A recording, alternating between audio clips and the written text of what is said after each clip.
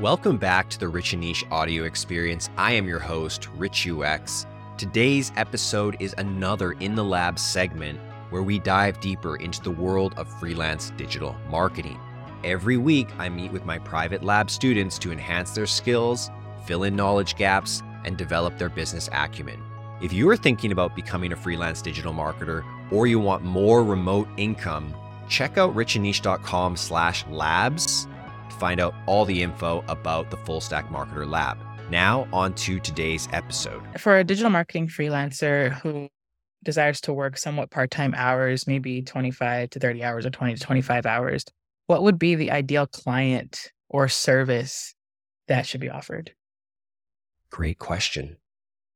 I don't think we can pinpoint an ideal service. I think we can start with the principle by saying there are some services that require more hands-on throughout the week. There are more services that require more attention. Sure, I agree. We could probably say, you know what? It's Facebook ads.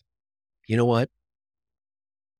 It's copywriting. I'm sure we could kind of narrow in on that.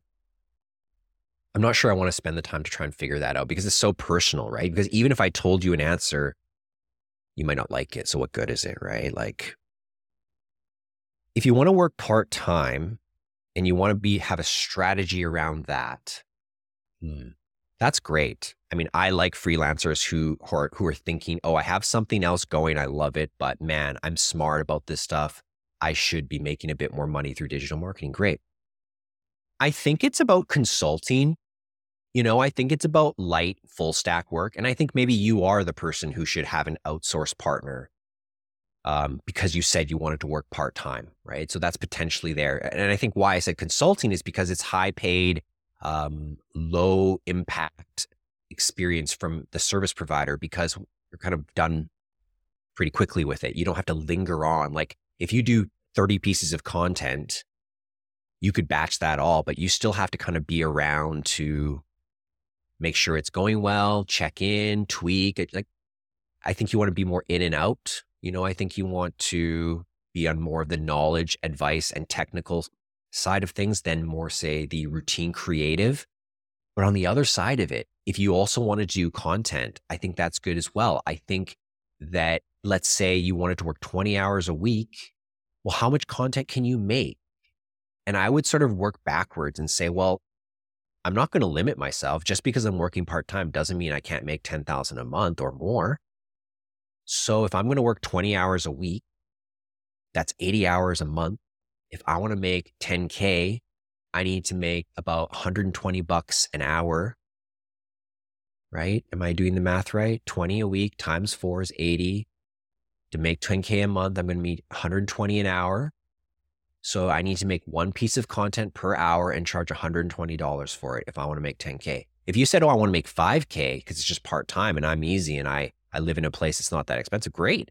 Now you only need to charge $60 per content and you got a whole lot more potential clients.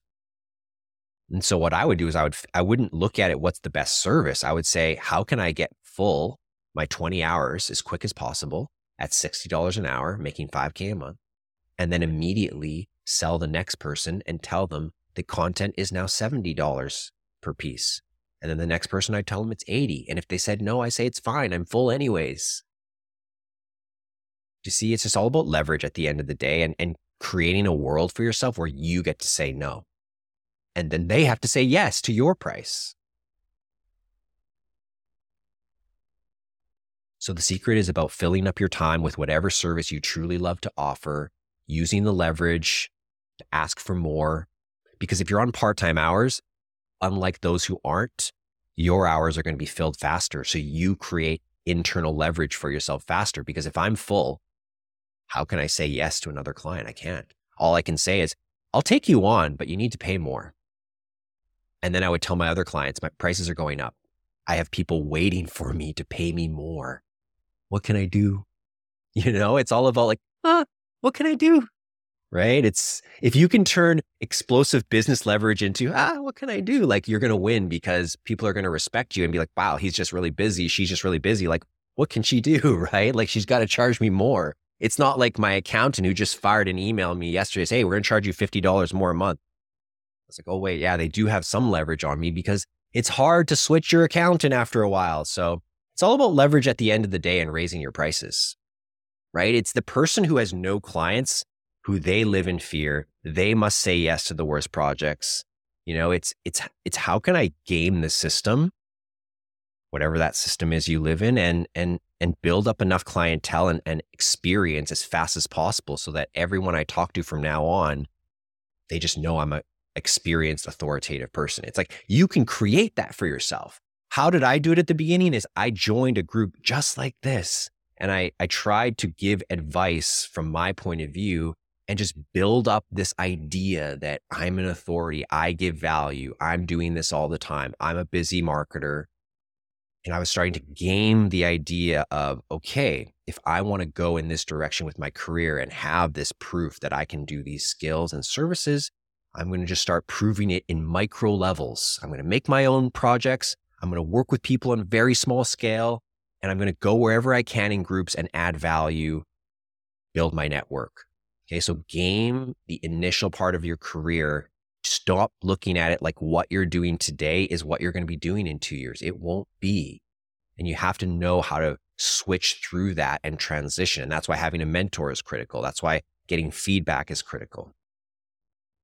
That's going to do it for today's episode. Was it valuable for you? Tweet me at Rich and Niche and let me know. Want to do the extraordinary today? Well, leave a rating and a comment on the podcast platform you're listening on. The next Full Stack Marketer Lab I'm running starts April 27th and limited seats remain. 5 are left. So don't wait to book a call with our team and see if this program is right for you.